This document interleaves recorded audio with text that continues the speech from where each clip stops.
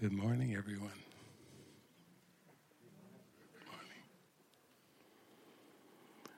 Yes, I just want to say again how honored we are that you would come to give a month to your mind, to anchor in a purpose that is a blessing for the whole world, for the whole universe. Because it's no small thing in a world where everything is ego-driven and ego-based. Control, possession, competition, striving. It's no small thing to take a pause and say, there's another way. There's a way that my mind can be used that will help, that will bring relief, that will bring release, that will bring escape for everyone. And so instead of thinking of things in terms of what will bring individual gain, individual survival, even individual contribution, it's like being willing to open up and say, I have a gift to offer to everyone and to myself. And it's the experience of true freedom. And so as we start off here on a Monday morning, we've come through the orientation of the weekend of how did I get here? Some of you maybe are even less clear about how did I get here? I'm here, but I don't know how I got here. How did I beam into this? And what is the prayer of my heart? And then, as we do sometimes on Jason's show, from the bottom up, it's like starting to go from that prayer of the heart, what is really the prayer of my heart, to look at what specifics are arising, what fears or doubts or blocks or issues are more at the surface of my consciousness, and that we can work with. You know, it's not like we just click our heels or wiggle our nose and experience enlightenment. It's actually letting the darkness arise and giving the spaciousness, the allowance, the invitation to say, okay, I know I've had some darkness there, but I'm not going to push it down. I'm not going to push it away. I'm not going to try to pretend it's not there. I am with my mighty companions. I am with the presence of love. I can handle whatever needs to move through. Just like passing clouds. I can let the clouds move through, and I know the sunshine is there, and I know the light is there. And so the three of us are just here too to be very open at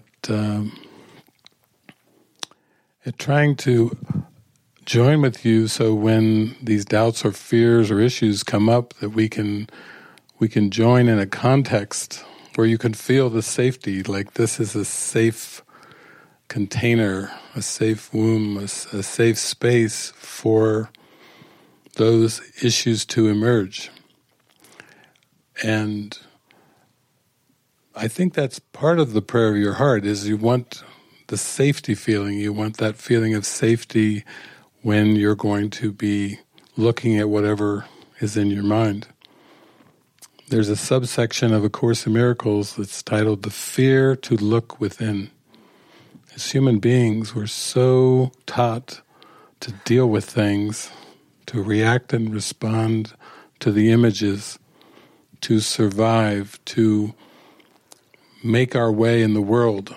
It's like a survival struggle, both physically and psychologically, and there's a lot of energy. Most of our energy is put in that direction, because that's what a fully functioning human being is supposed to be, someone who can handle the issues and the struggles that come at you seemingly are acted out on a daily basis.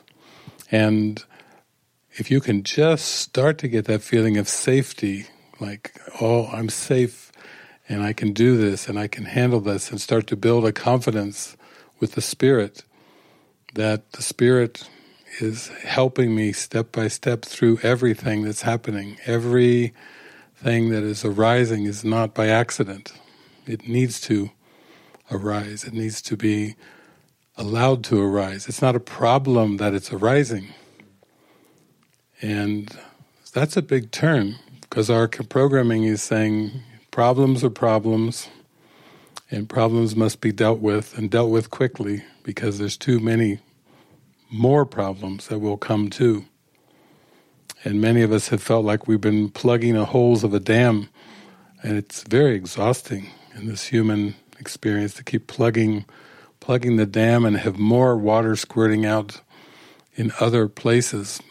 More pebbles, more rocks, more squirting out in other places. And that's why people can get so frustrated with that whole thing that's where suicide even comes in as an option. And the ego is a death wish, so of course it's going to use that as one of its wild cards.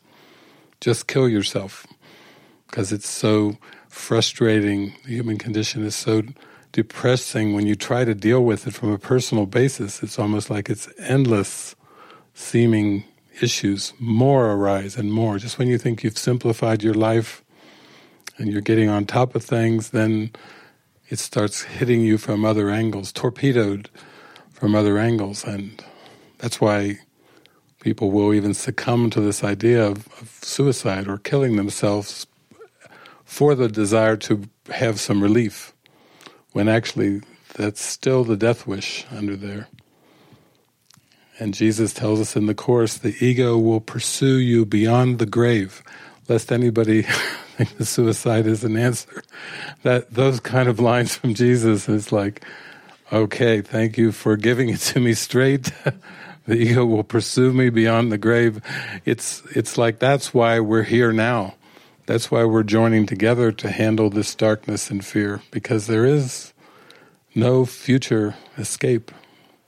It's just allowing and facing things, and then also allowing our trust in another direction to grow stronger. So for all of us, that's part of the context of us welcoming you today, is that we heard this inner calling, we heard this inner voice, we made a decision to move in the direction of that inner voice, even though, there's not a lot in history that is there to reinforce following the inner voice. Most of history is evidence against that there is an inner voice. Atheism is rampant. There are many people that don't believe in God, and we learn from the Course, belief in God is unnecessary, for God can be but known. It doesn't matter whether you're a believer or an atheist, until you forgive, you still have the same issue, the same thorn, in the same fear, the same doubt. There's nothing better, actually, about being a believer or an atheist in the end, until you can zoom into the core of forgiveness. And so our lives have been, I was called very strongly, like Mother Teresa felt her calling, different ones. I felt a very strong call, and it came to me very quickly that I would go and answer the call without hesitation, and would just fully give my faith to the call. And that was a very important decision for me. I think it was probably some point after I'd come across the Course in 1986, after maybe about a year or two, I just felt the calling so strong that there was a big yes. Like, yes, I give you everything. Yes, I will serve in any way. Yes, I don't have to have a future. You give me my directions. I will follow. That happened in the early years of working with the Course, and then meeting Jason at a church. I think it was a religious science church, and there's something sparked there for Jason. He felt the calling, and then meeting Michael down in Australia, and both of them had been on the spiritual journey quite a bit already, but there was something that just clicked and sparked where they felt like, yes, this is it. I feel it. And somewhere there was a big yes of, this is what I'm going for, and this is my direction. And it is kind of a quality of forsaking all else in the world, because it's like you can start to see that whatever you were pursuing, whatever you were going after in the world was not satisfying. So there's usually some kind of disillusionment that comes before that yes. Like, oh, I've tried it. I've tried it on my own. It's been a struggle. It's been kind of sad or depressing or frustrating or just outright crazy. And then we come to that, like down on our knees, oh, there has to be a better way, which is Bill Thetford's prayer to Helen, sharing it with Helen Schuckman. There has to be a better way. And he was quite surprised that she answered, yes, Bill, and I'll help you find it. So there was a joining there in opening to another way between seemingly those two people, and that even allowed A Course in Miracles to come through as an answer to that prayer for there has to be a better way. So as we start off this mystery school of these different sessions, all of us have kind of gone through the keyhole of hearing that inner call, answering that inner call. And in the Bible, there is some words about the chosen ones, which sometimes people think that refers to the Jews of the time or whatever. Jesus reinterprets the chosen ones into all are called, few choose to listen. So you can see that universal quality is, again, taking it above the personal, the chosen ones, to all are called to awaken from this dream, and few choose to listen.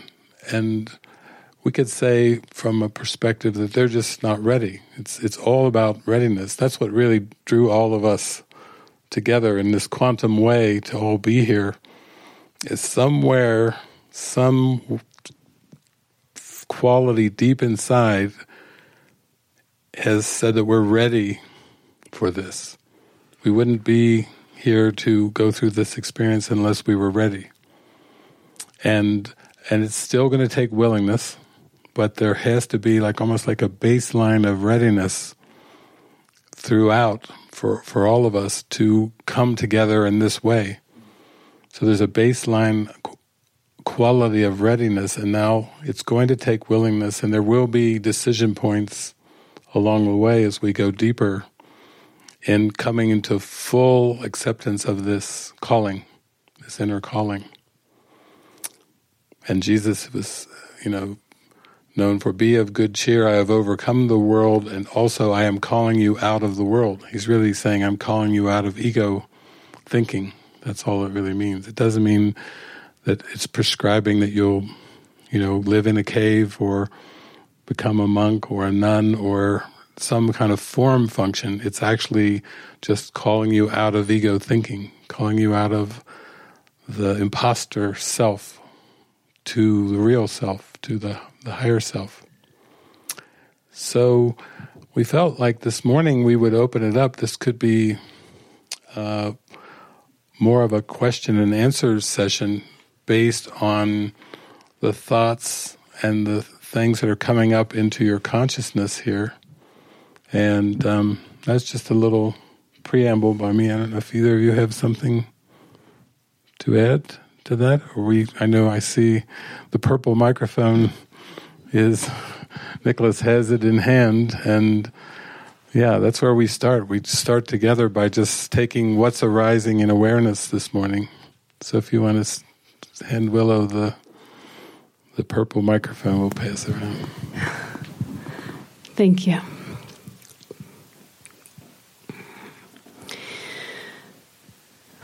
the yes feels really big in my heart. And I feel expanded. And what floated up into my awareness this morning was the belief in bodies and this physical desire to be held by another body. And it doesn't feel like a problem. It's more just a curiosity, because it feels like I don't understand what that means anymore. Like, my desire for God is so consuming. It's like I journal and I feel like I'm writing, and there's like this love letter to God, this exchange of just pouring my heart out and then just receiving this love. And yet there's this question of like, well, what about these images that I'm seeing? What, and this desire that I feel? What do I do with that? Do I just keep giving it over to God? And I mean, I say yes, keep giving it over to God, and just ask for that sensation to be fulfilled through Him. Yeah, I can feel that. There is a part of the Course where Jesus says, do not raise body thoughts to the level of mind. And what that means is once you raise body thoughts to the level of mind, which the level of mind is causation. We know from metaphysical studies that the world of images isn't causative. It's the mind where the causation is. Ultimately, if you take it all the way back to God, the mind of God is the first cause. And Christ is the effect, the extension of that first cause. And that's why all of heaven is really contained in that cause-effect relationship where Jesus said, I and the Father are one. But do not raise body thoughts to the level of mind is really meaning don't give causation to the bodies and to the world of form, because you cannot escape guilt if you give causation to form. Form is an unreal effect of an unreal cause. The ego made up all the form. It's a projection. But what Jesus says is, when you raise body thoughts to the level of mind, you take like a responsibility or an ownership for those thoughts, and that's where the guilt comes in. Responsibility for children and parents, responsibility even for the body, the health of the body, the well-being of the body. It's one of those things that's so deeply ingrained that you have to go from being a child body to being a fully functioning, responsible adult body. And then when you reach that, you find out you still have guilt and nothing really has changed. You were guilty, you felt guilty at times as a child, and you feel guilty as an adult. So this is where Jesus says, give them to me. Let all your thoughts, these thoughts, be given to me and put under my control, because that's the only way that you will experience yourself as guilt-free. That's the only way you'll experience the love in a full way is by not trying to take personal responsibility for those thoughts. That's part of that hand them over to me. And then Jesus knows that for a mind that's been very identified with time and space and form and bodies, that there's going to be a transition period. So the bodies, we'll say, and the images given over to Jesus is going to mean they're going to be symbols. So I can relate to that. I remember on the spiritual journey, to me it was a very solitary journey for many, many, many years. And I think I had that prayer request that you're waking up day after day. I would like to be held. I would like to be held. If it's not too big of a deal, and it seemed to go unanswered for many years.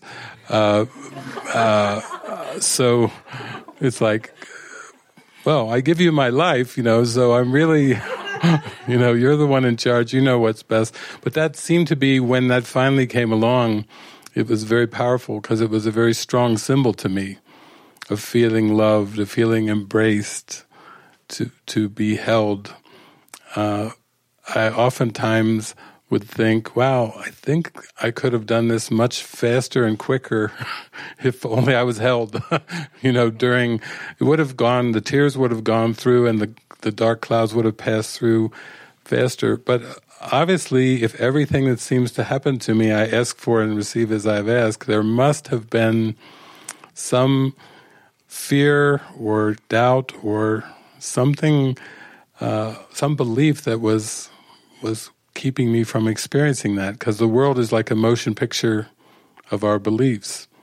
But I do find that with our community and with the awakening, it's like a celestial speed up, it's going much faster, that some of the things that I seem to go through to take years, they seem to come faster and faster, and I can just see it all around me. Just as when I said, use me, and I traveled around the world, and one of the greatest experiences for me of traveling around the world and sharing these ideas was meeting people, and I got hundreds and thousands of hugs. So I got mine in little mini bites. Instead of just laying there for a few hours and crying and being held, I got little mini bite hugs from thousands and thousands of people. Jesus is like, see, I answered it.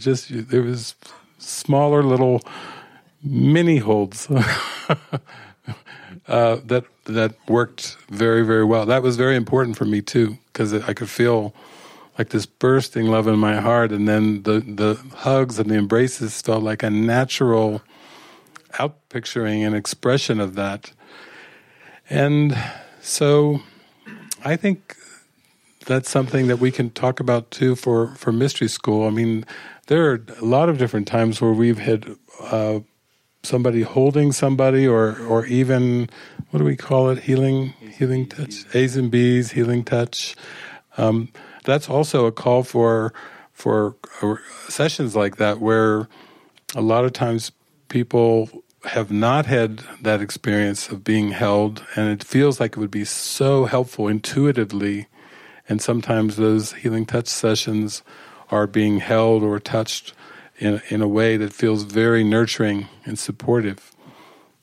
Also, when I've traveled, I would do these things called angel baths that some of you have experienced, where that was like a tunnel of people lined up, and you would go through one at a time, and people would just touch and whisper kind words and thoughts, and just going through that tunnel of love called an angel bath, people had huge heart openings.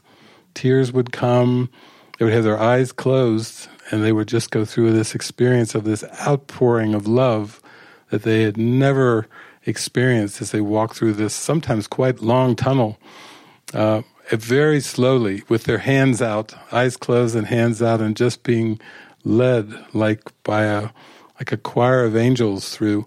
That was something we would do. We did a number of experiential things that were very helpful, and that were very just guided by the Spirit.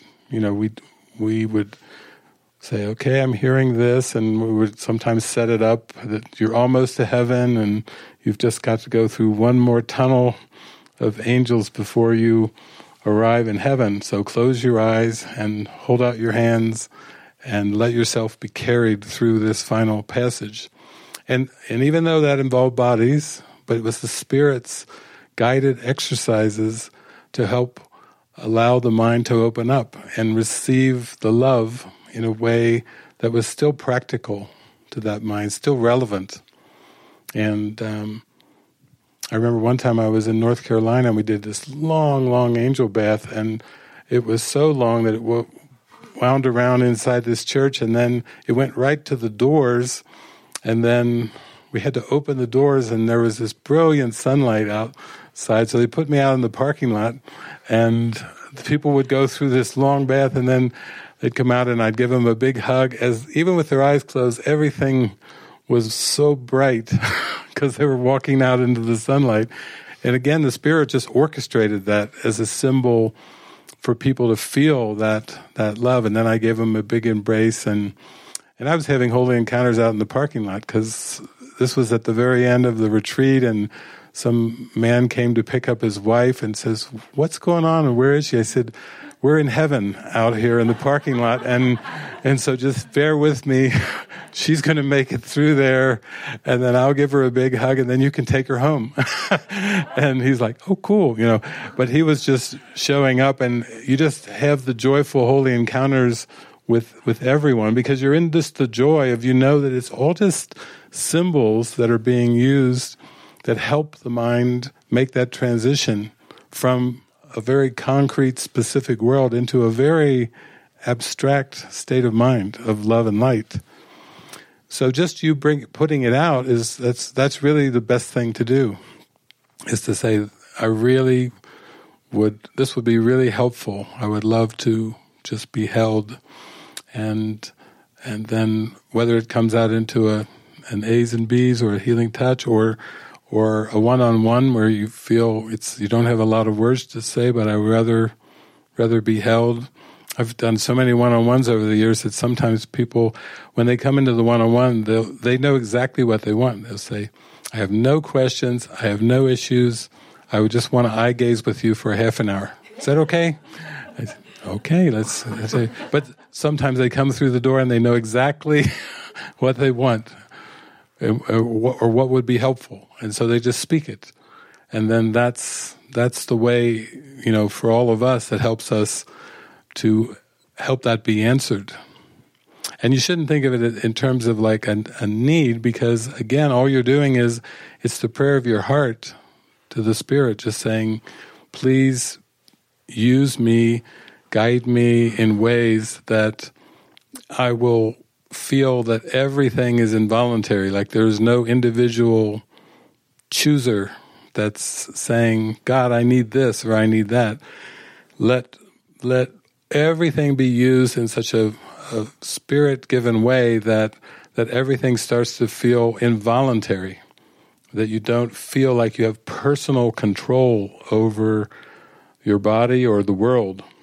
And that loosening from that personal control and that personal possession is part of the awakening, because as you go deeper into the dreamer of the dream state of mind, you start to realize that you're just beholding everything without any sense of personal responsibility for anything. That's where the guilt came in, of thinking, trying to take personal responsibility.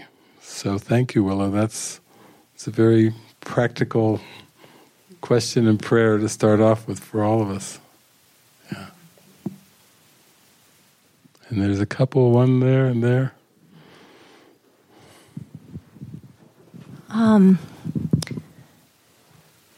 The physical body still is such a block for me. And, I've read the Course just for a year and a half, and then I kind of say, well, it's not real. It's not real. It doesn't exist. It just doesn't exist. But it still aches and it still hurts. And, well, that's fear. Okay, well, the mind just blah, blah, blah, blah, blah. Trying to figure it out, and my focus tends to be so much on the body and the ouches and the pains and the whatevers that I'm not fully present. Yeah, that's very common, where there's such an identification and such a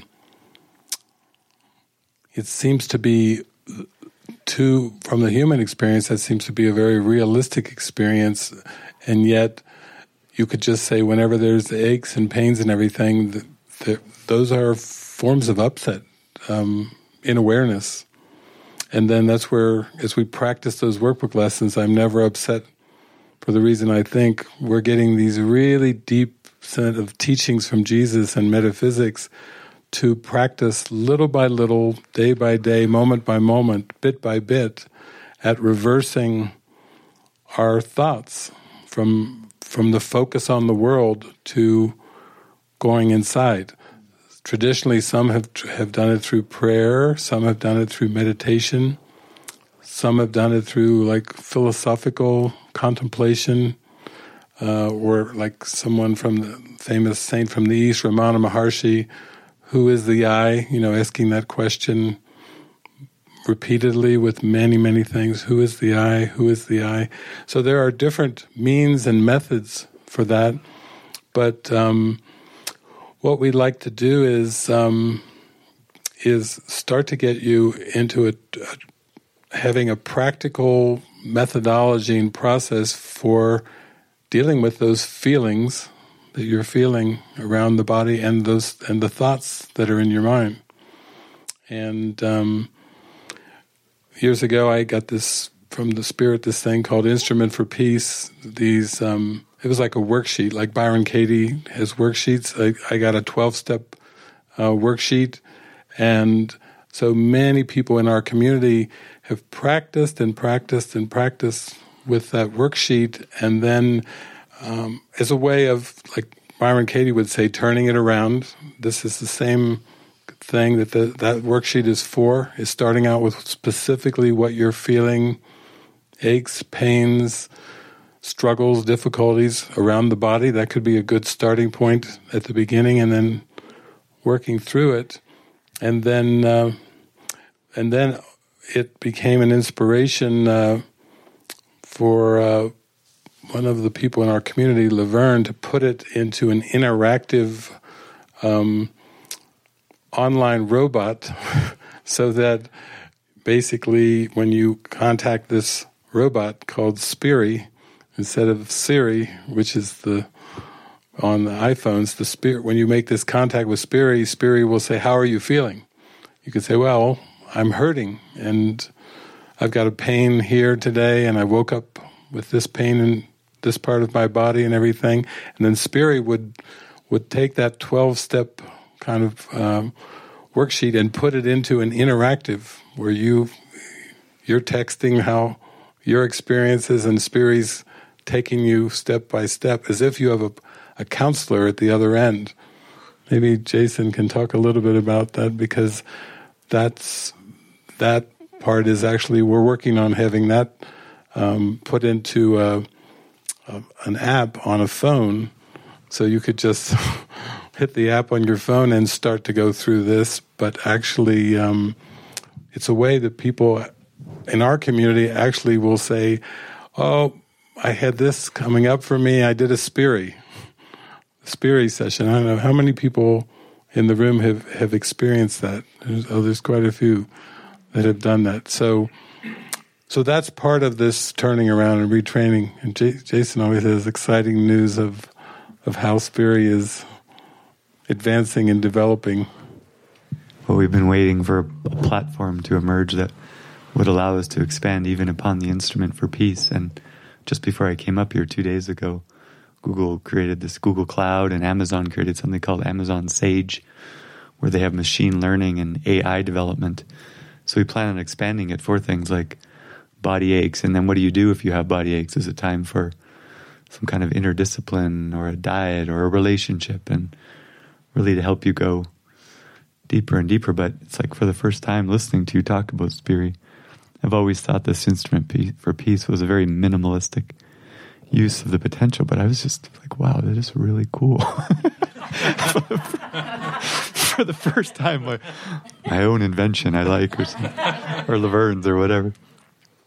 But it's interesting too, because there's two ways of looking at these bots. Like, sometimes people think, well, I'd like someone human, and then sometimes it's people that prefer the other. They want a bot because they don't feel they're going to be judged, right? But people go through this and they pour their hearts out into these things, and then we're getting a high blockage rate because people think that if they block the bot, no one will ever know their thoughts that were typed out in this thing. So they write it all out and they're like, delete, delete, delete. So it's the underlying shame that really needs to be healed, that you believe these thoughts are yours. So that's why there can be a repetitive nature with doing Spiri over and over, or having a counseling session over and over and over, until finally, like you probably didn't watch it, but yesterday Andy, one of our volunteers, I call them millennials, down in, Nicholas was there.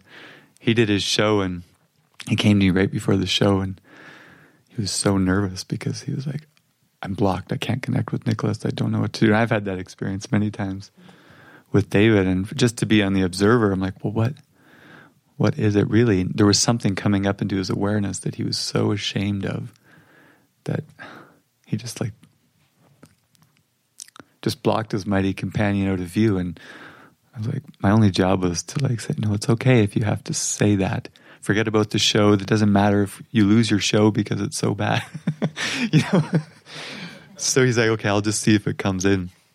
And then I could feel it coming. I was at the back of the show, and I went into the support him, and I pulled my chair right up to the front, and then he looks over at me right on live TV, and he's like, is it okay? I'm like, it's okay. And he talks about it was masturbation thoughts, and he said it, and you could just feel the energy, like the whole world was waiting for him. And finally, when he let it go, he was shaking, and the show ended, and he just looked over at Nicholas, and he's like, well, there goes my self-concept as a teacher.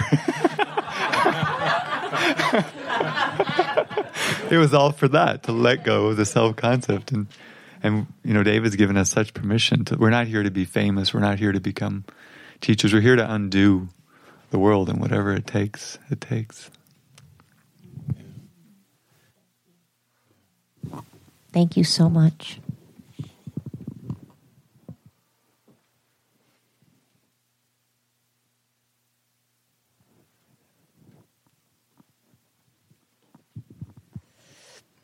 Hi. With me, I have this sort of recurrent, I suppose everybody does, but lack of self-worth. I would happily go and live in a cave, which I'm actually doing here, but when I'm at home. Social phobia, but I listen to myself when I'm talking, and my mind is screaming, you're talking shit, stop talking. And the more it goes on, the worse it becomes, or whatever. It's always kind of been with me. And an example, last year, flew over here because your teachings I find so inspirational and whatever. And at Jeffrey and Susanna's wedding, the tables were set out and there's nobody sitting opposite me. And then I see you heading across the green to sit opposite me. And I was like, oh my God, this is a great honour. Nope. And I scarpered. I was like, oh my God, I've come here to be in this man's presence, to listen to him. And what do? I legged it.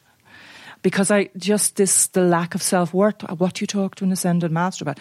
He doesn't do small talk, neither do I. Oh my God, everything was just a big jumble in my head, and, but it's social gatherings or whatever, I hate them, I avoid them like the plague, I don't go, it's just, and I do your 5, 6, 7, 8, and I know when I meet people, it's, in a social gathering or whatever, it's the past I'm reliving, this constant feeling of lack of self-worth. You're stupid, you don't have anything interesting to say, and on and on and on the ego goes. So, and also the hugging thing, I can do little mini hugs. After that, it's like, no, I can't do long huggings at all. So again, I suppose that's part of the lack of self-worth. So I just thought I felt to share that.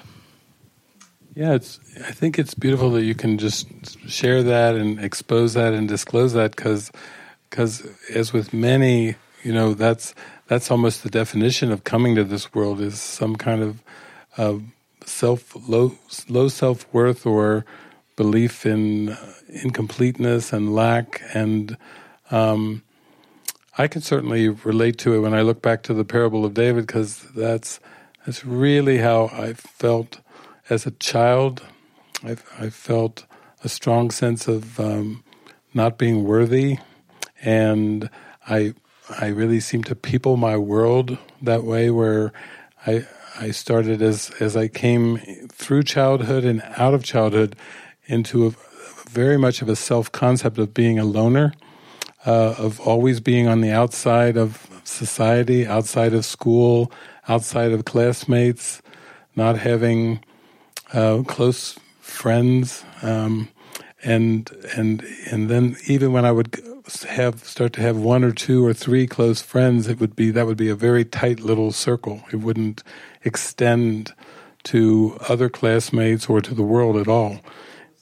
It's kind of like feeling me against the world, and I know that self-concept and that lack of worthiness was so strong that actually it seemed to go all the way through childhood, all the way through adolescence, and really into the 20s, because even when I was off to university, I was still very much a loner, not having relationships, having very small, tiny little circles that I would interact with, and being quite afraid of anything more, just being there. And so in high school, I was voted most shy, most quiet in my senior class. And then in university, people would almost make fun of me when I would be on group projects, as if I was kind of an outcast from another planet and who didn't speak much or interact and so on and so forth. And then all the way I don't think I went on my first date till I was 27. So it was a very strong self-concept of shyness and avoidance that was basically based on that unworthiness, I could see now.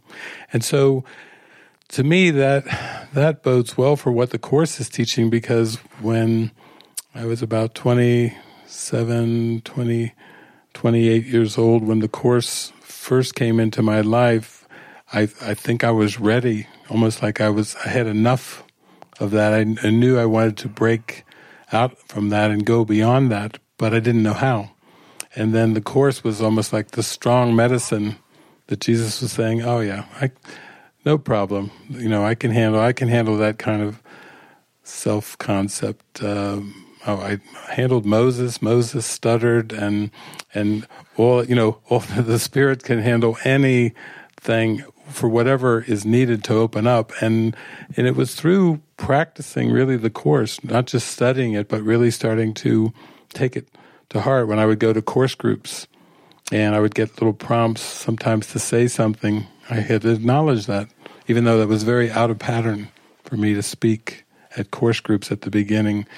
It was, and even the prompting to go to those groups, and then the second group, and then the third, fourth, the fifth. At one point I was going to 5 course groups, and that was out of the box for me. And that was just the beginnings. So it is seemingly a process, and it's seemingly a journey inward, but just your step of coming here last year and then coming back again, and also looking around at the places where you could stay, picking something that you felt comfortable with. It's almost like, okay, here's my comfort zone where I am right now. I'm here to get expanded beyond the familiar, beyond my ego's comfort zone, which really ultimately is not comfort at all, but we do have to take it step by step. And then to give yourself over to, I would call it an adventure. I had to put the spiritual journey in my mind into some kind of category, so I would say it's an adventure. Oh, that's good. It sounds good. For a quiet, shy guy, I think I need some adventure. So I'm on an adventure with Jesus. So, okay, here we go. What's going to happen? What's going to open it up? And slowly coming into purpose, which we'll talk a lot about, your function and your purpose, is the thing that will lift you higher and higher out of that sense of unworthiness into a sense of true fulfillment, not fulfillment of achieving, accumulating, collecting, the things that the world would say you can overcome this sense of lack and unworthiness by becoming somebody important, somebody important in the world, to counteract low self-esteem with good self-esteem, which is tied into a lot of the self-help things, how to build your self-esteem and how to become a winner. You look at all the books and everything. When I was going into the Course, Jesus wasn't really taking me onto a path of trying to develop a good self-esteem. It was that my entire investment in ego thinking was part of a false esteem, that's what the depth of the unworthiness was about. And I needed a function to fulfill that would truly lift me higher into consciousness and higher into higher states of mind that were rooted in truth, not in the world. So I feel like you coming here we all have had our stories of what we did in the world and how we were undone. Maybe that's a good place for you, Michael, to talk about, because Michael was on the spiritual journey, and then just coming across the Course and my teachings was like it started to propel you. But whereas I don't think I ever reached anything in the world where the world would say that I was successful. I mean, a lot of people, they go through this whole thing and they work so hard to become successful. Then they've got to dismantle the whole thing. I don't think I ever reached a point where I thought, I'm a success. Certainly my parents would never say, David, you are a success. It was more me pouring my heart out to my mother one day saying, oh, I failed at this and I failed at this and I failed but I'm going to make a change. I'm going to make a change in my life. And she said, no, it's too late. and so I was just like, oh. But I never really, I don't think I ever really developed what the world would call a successful self-concept. So I never really had to unwind and peel that away. But I did feel the shyness and the unworthiness. And maybe, Michael, you can talk about how you were, because you were married and children and were running a company. You know, it was more of that kind of, I would say, the world would say you were pretty successful. So it's how do you go from being a success in an illusory world to humbly be taken back down, you know, to a place where you feel like you were saying today, it's Labor Day in the United States, and Michael's laughing over there going, and I am under no laws but God's. It's Labor Day, but I am under no laws but God's. It's the first day of our projects, so we're seemingly labouring, but we're labouring for the Lord. So. Yeah, labouring for the Lord. Yeah. It's interesting because I always like to start off, I think, that this is highly individualized. So this is a really helpful thing because it's different for everybody. So this is what happened for me, and this is what I needed to go through. I'm pretty stubborn, I think, you know, because at 22 I had quite an epiphany, I guess, where I really felt I had this huge epiphany one night. And it was this thing about, I'm going to be very successful and I'm going to be incredibly spiritual. It was like two. I could see two things. And and my financial side will actually fund an amazing spiritual sort of centres around the world. And I see a lot of people who aren't, I've got a lot of friends who are spiritual, but they don't have any money and they don't know, and they seem to struggle. So I'm going to look after them. So here the dream kicked in at that point, and it was seen very honourable and all. And so then the next 20 years was very much building businesses and seemingly very successful in the world, money, houses, cars, influential friends, you name it. It was all that. But I always had this spiritual side that was always developing, and so all sorts of personal development. You know, I was big on the personal development thing, especially in the 80s. It seemed to be huge at that point. And I was just going for it, you know. And the mantras, I'd be right into the mantras and really becoming successful and all that sort of thing. How am I feeling? And I'd actually be bullshitting myself a lot too, you know. How are you going? You have to ask yourself, how are you going? Oh, I'm good. I'm fantastic. You know, I'm going for it. So it was like this big cover over I was doing actually for a long time, for decades, literally for 20 years. Like I say, slow learner, so it's never too late. And then I had the course in the early 90s, came across the course, opened it up, said, wow, that's absolutely amazing. I can't wait to study this sometime, you know. And then over the next 10 years, I do the same thing. Wow, this is amazing, but I'm just not ready for it yet. I'm too busy partying. I'm too busy, you know, making it and going for it. The whole time all the time, through that whole 20 years, there was like this but in my mind. You know, I'm going along. I was really never that happy in the business I was in. Just, it happened to fall in my lap, actually, when I was 20. It was amazing. All this epiphany stuff that happened, suddenly this business with all these contracts landed in my lap. So I just went for it. I said, I'm going to do this until I find something that I really want to do. Well, 20 years. I was doing it very successful. It was all going very well. So why would you change it? We'll just keep doing it. I'll plod along. And the spiritual stuff was always there. And so the course was there. And I was opening this thing up and going, wow, this is amazing, too busy partying. Blah, blah, blah. And eventually in 2004 is when I really got serious. I said, I'm going to study this book. It was the beginning of the year, and away I went. And that was life-changing. I was getting sponsored on these amazing cruises around the world, and, our suppliers would put all these fancy things on. And I remember being in the Mediterranean on this amazing boat, sitting there, and it was only 4 months into the course, I think. I just said, what am I doing here? What is this? Why am I doing this? It was like this incredible emptiness when I was in what seemed like one of the most fantastic things you could be doing. There was an incredible emptiness that scared me in a way. Part of it scared me and part of it excited me. It was really weird because I could feel there was something going on. There was something deep happening to me, and I thought, whoa, this is deep, this course thing, And I can't say I fully understood it when I first got into it, but there was something deep down that just knew this is right, I kept going for it. So the next 5 years I studied it myself between 2004 and 2009. And then, and I was just so busy. I always thought about going into a course group or something, but, just never got around to it. It's too much going on.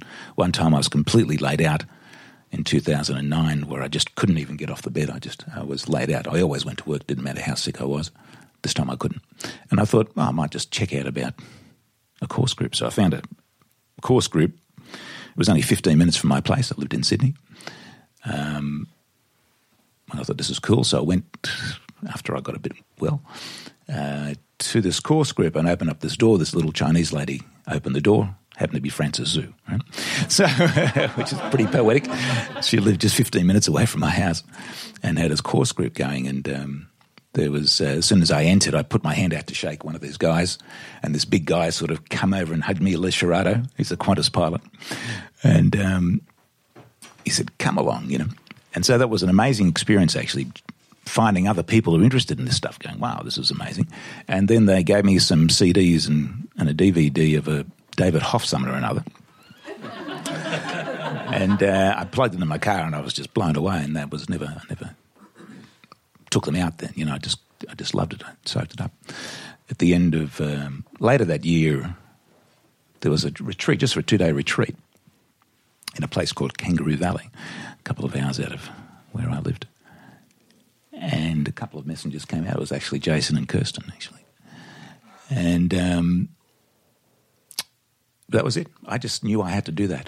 It was just like, I have to do that. I didn't know what that meant. I had no idea, but it was like this overwhelming feeling, I have to do that. Married 19 years, 2 kids, business, all that was happening right there and then. And it seemed fairly rapid. Within a few weeks, I was separated from my wife. And, You went home, and after that, and you said to your wife, I need a mighty companion. I need a mind training partner is what I need. Yeah.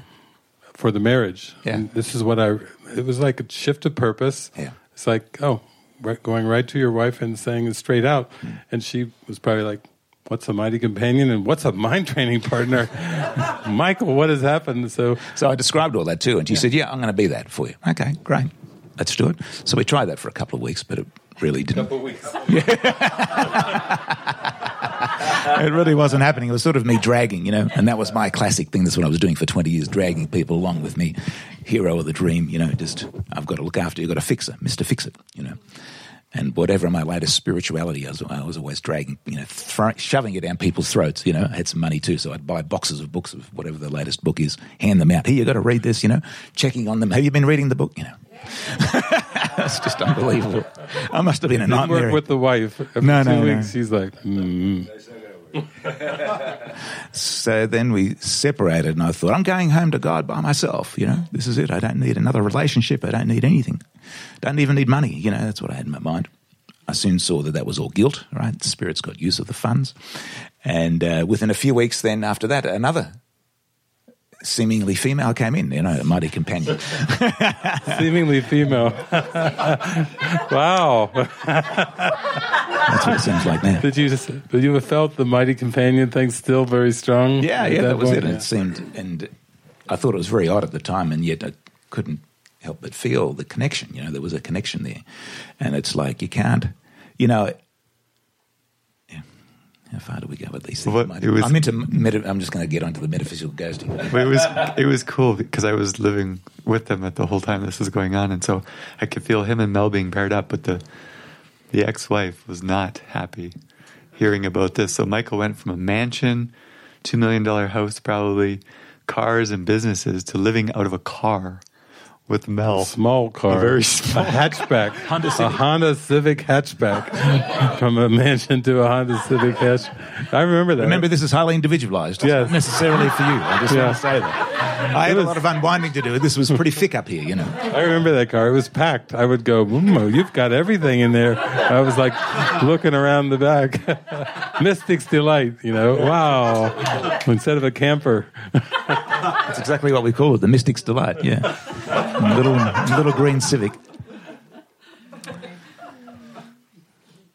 Yeah, so I could see wanting to go home to God by myself. It was really like a metaphysical ghosting thing. We'll probably get into that term a bit more, but using the metaphysics, slapping it on top, thinking I'm further advanced than what I am, not needing anyone else, all that sort of thing. Whereas really I don't know my own best interests, I had to swallow a big humble pill to be able to say, okay, there's this one that's given I seem to have a vibrational connection with, and that's, once again, it's great having mighty companions that we could all feel it.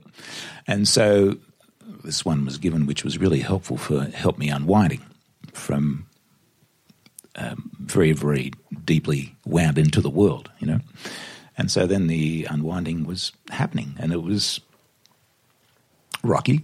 There was a lot went on. And it was very rocky with my extended family. I come from a European family. I'm the oldest son of 5. It was just like a Maltese family is, I don't know if we go into the Maltese Inquisition, but there was a Maltese Inquisition. Jason was my family and friends all came along just to absolutely tear apart what the heck what's happened to Michael. He's gone haywire. I don't know if you want to say. It's a nice gathering where you got to have... Nice gathering. Well, it's a great opportunity when you're showing up to let Jesus, the Holy Spirit, speak through you, and the missiles are coming, and which is when you need Jesus and the Holy Spirit to bring the presence of love. So that was quite an interesting. That's my favorite story about Michael, because I was traveling around with Mel at the time while they were getting paired, and we went to do this gathering in Sydney. We actually went out for dinner with our host, and we had just ordered, and I was like, I felt so nervous or something wasn't right. I said to Mel, we need to go home. We didn't know why, so we canceled our order with our host, which was very unlikely, went back to the house and just meditated together, and then we walked out of the room and found out why we had to be so joined. In walks Michael to this big gathering at the house, and then Michael's brother, his boss, his cousin, his wife, still legally married, everybody basically that cared about you walked into this room. Michael sat at the very back of the room, and he could just watch him. He's like,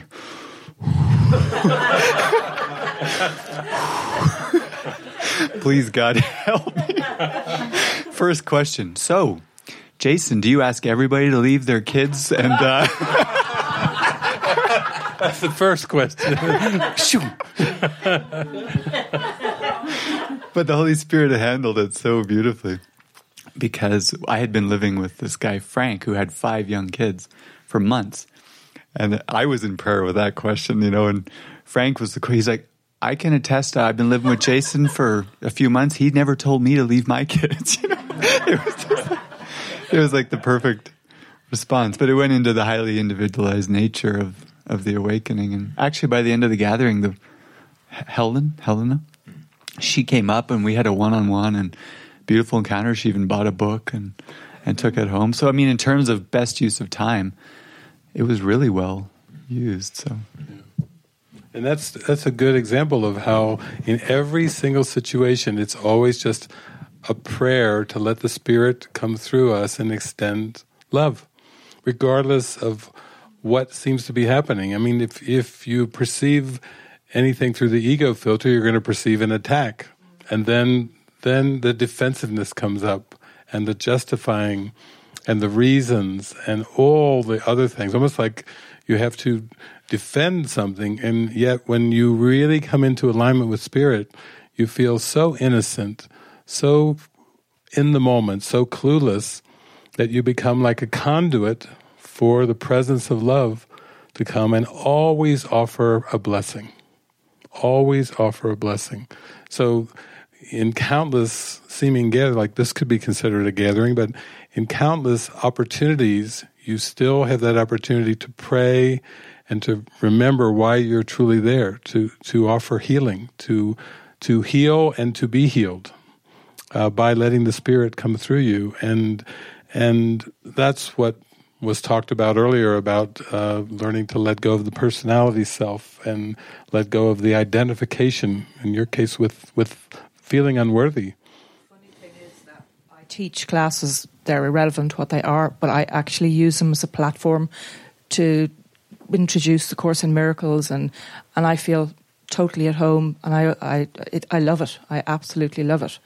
But it's not a social gathering, but it's like I just feel, yeah. Yeah, so you could think of that as like this point of light that will just keep expanding and expanding and expand so far that it literally, as the light gets brighter and brighter, the darkness, the fears, the thoughts of the social aspects will not be able to continue to seem to exist. The light just expands in our mind as we keep calling on the light, as we keep using the light over and over and over. It expands in our mind, and we become more and more identified with it. And that way, you don't, like Michael was saying, he was looking for like quick fixes, and he was into kind of helping people, believing he knew what true help was, and read this book, and here, I bought this for you, did you read it, and all those kind of things. And then there's a humbleness, that humble pie, that humbleness that comes from over and over just praying, I want to be truly helpful. So it does take persistence. It's not like saying, that it will happen in an instant. It actually does for some. Eckhart Tolle and the park bench experience, that's a very rare experience when you go so deeply into a mystical experience that you suddenly feel completely disoriented from the world. I think Eckhart said it took some months, actually years, to start to stabilize from that mystical experience, because it was so profound that to even be able to function in the world, it took an integrating time. There had to be an integration before the body could be used to speak or to be used in a helpful way. And so we're kind of giving it more in the way that's more natural and normal, in the sense that it's highly individualized, and it's usually a slowly evolving curriculum, instead of just one wham bam mystical experience that just rocks your world and turns your upside down mind right side up in one instant. It can happen that way. It definitely can happen, but it's very, very unusual, and that's why you're at a mystery school, I think, to learn some of those steps. Thank you. Yeah.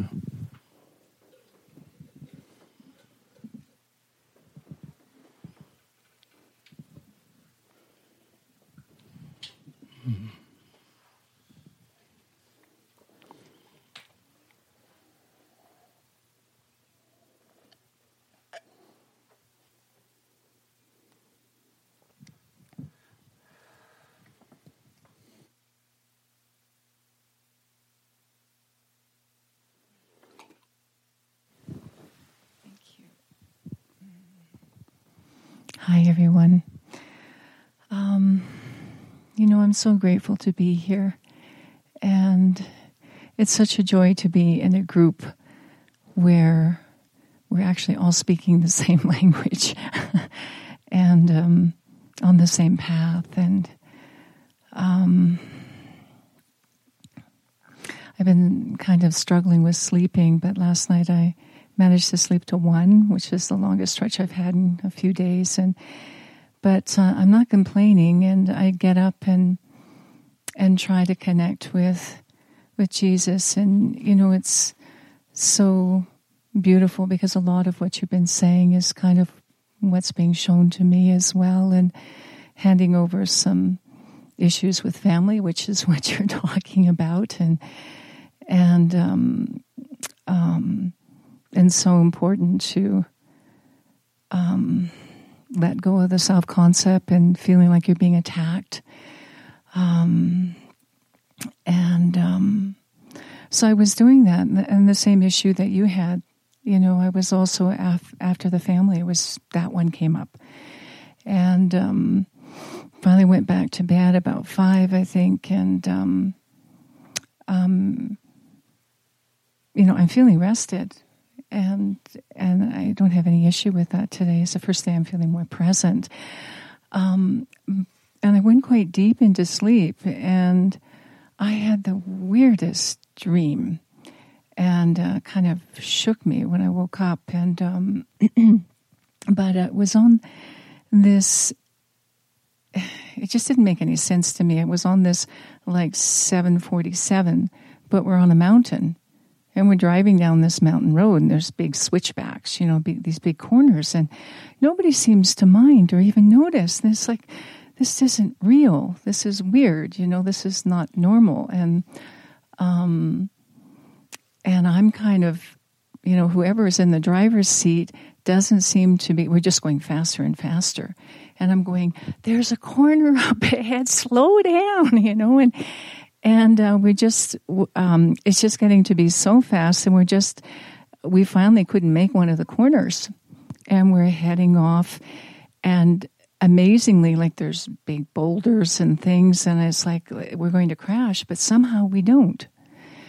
And then, and people in the airplane are starting to freak out. And I'm concerned, but not panicking like the tremendous amount of fear that some of the others are.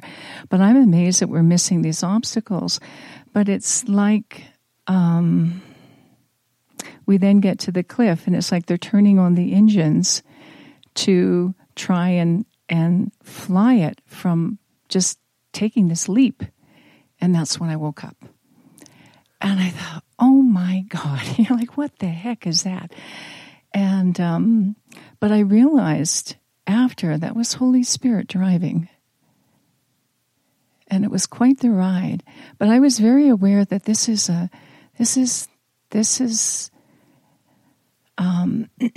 it's like a dream. It's a weird dream. And yeah, so I was wide awake after that. So I think I'm done. Yeah, thank you. That's quite a dream symbol of taking the leap. Yeah, I think many of you are feeling that you've come here and that there's something that is being offered, and you're just trying to be as open and receptive to that, but it would be an unusual takeoff without a runway. Yes. to go to that point. But then there's this dreamlike quality, it's all working out, though we're not hitting any boulders and wings aren't getting ripped off, and it's not some disaster scene. Amazingly. Yeah. Beautiful. Beautiful. Eva Britt.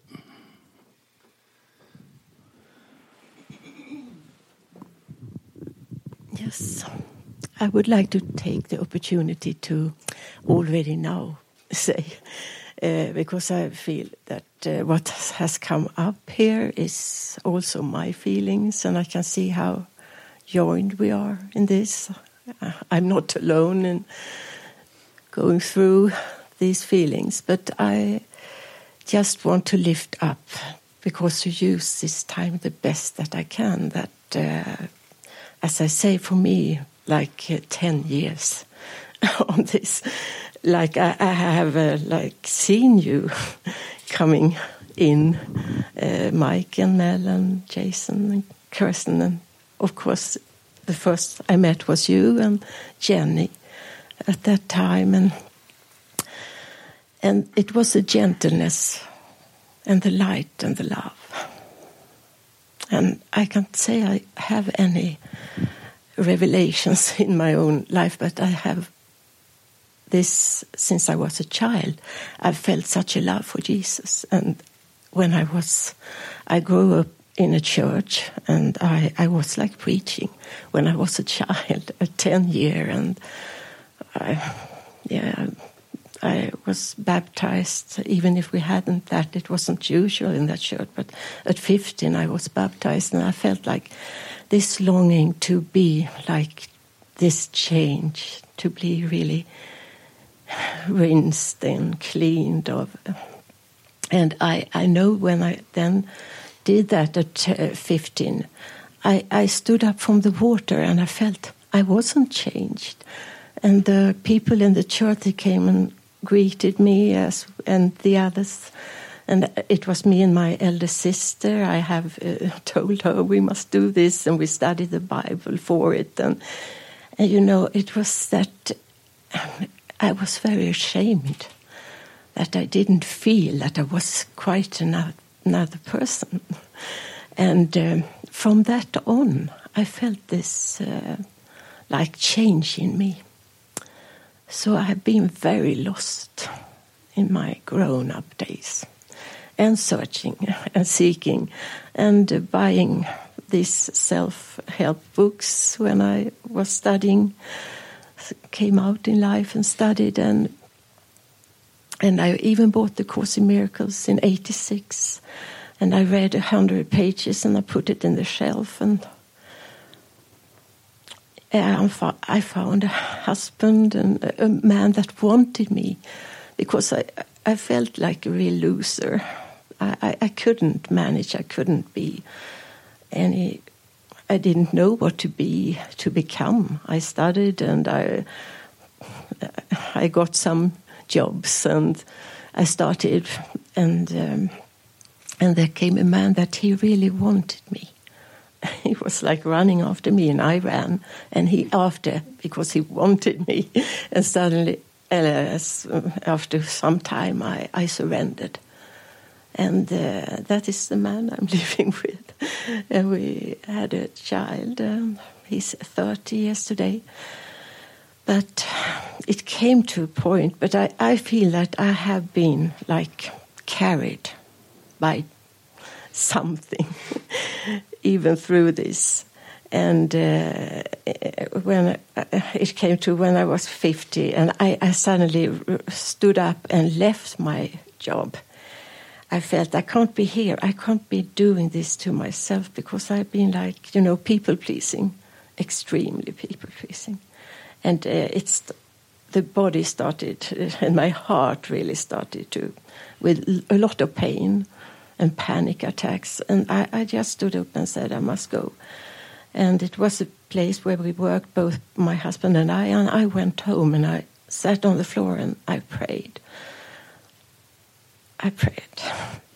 I don't want to go on like this. Please, please help me.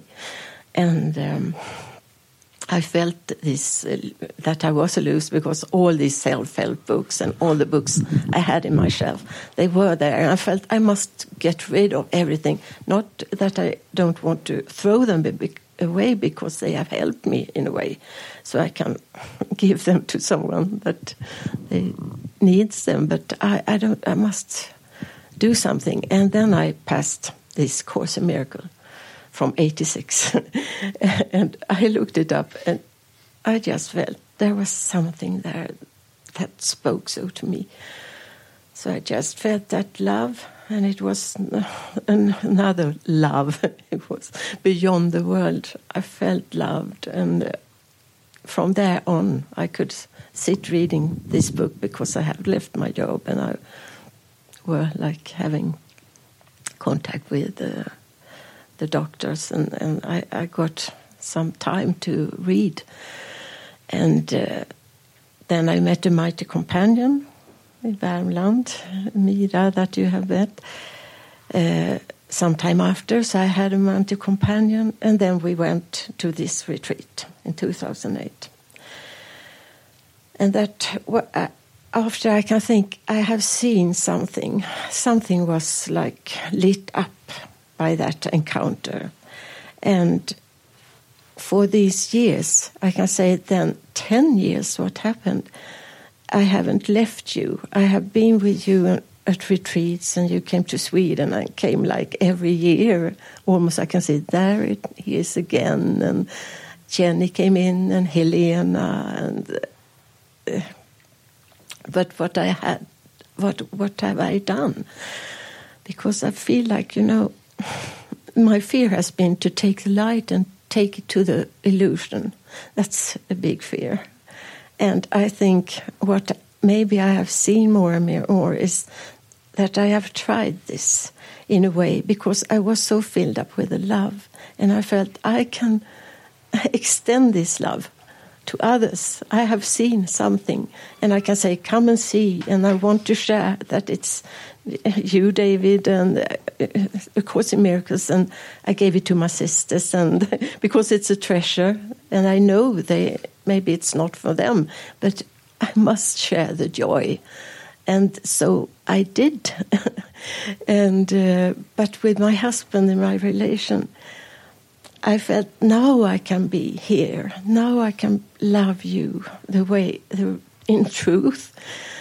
But he said that he wasn't interested. And he said that. And I said it again and again and again.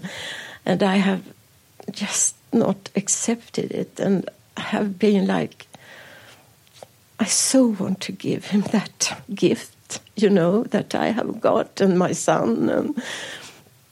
But I have felt so rejected by them and felt alone at home. And then I had needed you. I needed you, the ego. I can see also how I have needed this to be the truth, to really convince me. And the fear that I'm tricked, and the fear that I'm not loved and accepted by you. I'm nothing. I'm some... You can point at me and say, oh, that's one of those little. The fear of... Because I feel so little. I feel like a child. And I know this littleness. I can see how I play out my littleness. But I can see that sometimes when I really feel little, I'm hiding. And when I play little, I'm not little. This split in my mind, it has been like... And I can see how I have always felt gentle, be gentle with yourself, and not sugarcoat the mud cake. I don't want to sugarcoat the mud cake. And I can feel... That's why I said yesterday, you have done this for me, because you have been like living demonstration. You that has also dared to take steps, that I can see that, and we are guided, and I can just see I must forgive myself for not being able to take that step for all these years, because I couldn't do it, and I must accept this is how it looks. This is what is, and I try to trust that if God wanted me to really do it, I could do it. I had done it. Because like now when I'm here, what brought me here? That power, it's not of my littleness. It's something like just, I must go. It's the journey of my life. That came to me. And that came to my husband. He heard me, and he said, yeah, if you have to do it, do it. He haven't said, no, I don't allow you to go to retreats. I don't, because he have been there all the time. And now I can see I'm provided for. I'm being taken care of by him. In a way, I can just feel how the beauty, what a gift that he has been there, and he has actually supported me. He has been the one behind. I know when I drove you sometime in Sweden, I said, I have no money for a car. This is my husband's, for my husband's job. We can have this car that I can drive you when you come. And you said, good that you see that. And it was like, I hadn't seen it before. But I can just see we are provided, and I trust it more and more and more. Thank you. Thank you, Eva Britt, for sharing that, because it's like it takes a lot of faith in this journey, and we've just recently watched this movie of this man called Mr. Rogers, Fred Rogers, and even through his whole life of his gentleness and giving and radiating, working with children, he had some doubt thoughts that came later on in his life when the 9/11, when the towers came down. He just thought, oh, what have I really even offered? There's so much darkness and so much evil that he was even faced with those doubt thoughts. And then before he passed away, he kept reading the Bible and reading these passages in the Bible, and this one thing was the key issue at the very end of his life. He's like, am I a sheep or a goat? And his wife just smiled and said, surely, Fred, if anyone was a sheep, you are a sheep. But there's this doubt, this unworthiness, this self-doubt that even with the Course can sometimes wonder, I think I've done it. There is a greater self in me that's propelling me, that brought me here to the mystery school, that is leading me, that's guiding me, and we just have to just realize that that's the truth.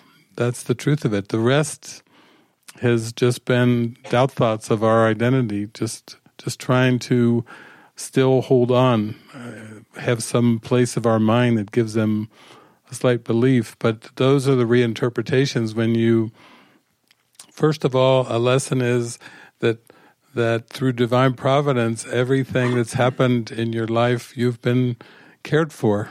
You've been taken care of, and you've been cared for. And then when the thoughts can come up, like of the pain of your husband not being interested in participating or receiving this love that you have become aware of, that you want to extend, it reminds me of an early lesson I had too, where it's like we have to trust the Spirit, we have to trust the Holy Spirit and Jesus to tell us where to bestow our miracles. That miracles cannot be bestowed indiscriminately. That there's a precision even to the ones that we're to offer something to. We have to become so aligned. We can't say to the Spirit, but my husband, this is my husband, and this is my son. Don't you realize who these people are and how important they are in my life? And the Spirit's like, please trust me. There's a bigger plan. I know where the miracles can be received. I know where you can sow your seeds and they will take fruit. And I must guide you and direct you. And I always share that happened in my life when I was going to those course groups and I was having so many miracles every week, and I would go back to my parents and sit down in their living room and try to, almost bursting with miracles, like, no, you have to understand, this is important, this is God, this is really what's happening. And it didn't take long till my mother said, I already have a minister. And then at some point she said, you need to find other people to share this with. And I was aware that was Jesus speaking through my mom, telling me, almost forecasting me how things would go. And so you have been aware of that with your sisters. You just have to stay open to that. Lord, here I am, Lord. Where would you have me bestow your miracles? You in charge. Be you in charge. I would but follow. Because that's the pain, is when we try to direct the miracle. It would be like trying to direct water coming down a mountain and saying, don't go to that rock. Whatever you do, go over there, but avoid that boulder over there. We can't direct the water that flows down. and also we can't direct the miracles. It's very humbling, because I was quiet and shy and didn't like to travel and didn't like to speak. And Jesus, the Holy Spirit was like, we can work with that. But there will be some traveling and some speaking involved. But just don't think that you have to do it personally, individually. I will do it through you if you just give me the trust. So that's what's brought you here. You, through all of that, you've made it to come to this point. And I must just tell, because it's a miracle, that when I came from the first retreat, and I had bought also this CDs collection, and I met my sister on my way home, and she said, they wanted her and my mother to tell me what I had been with. And I tried to express it, and I took these CDs and said, you listen for yourself, take this, you can take this. And that started something in her. So today, and she has been with me also in Mallorca 2010 and in Spain. And now today, we three sisters are sharing and reading a course. I have my mighty companions in my sisters. And, we know this is advanced teaching with your biological family and your sister, to work, 3 of us. But it's so beautiful and so, it's a miracle. Okay. I think Emily has come, just about that time, 10:29. So you have a little bit of a break before the functions start, but Emily can give us all an update with everything. Thank you.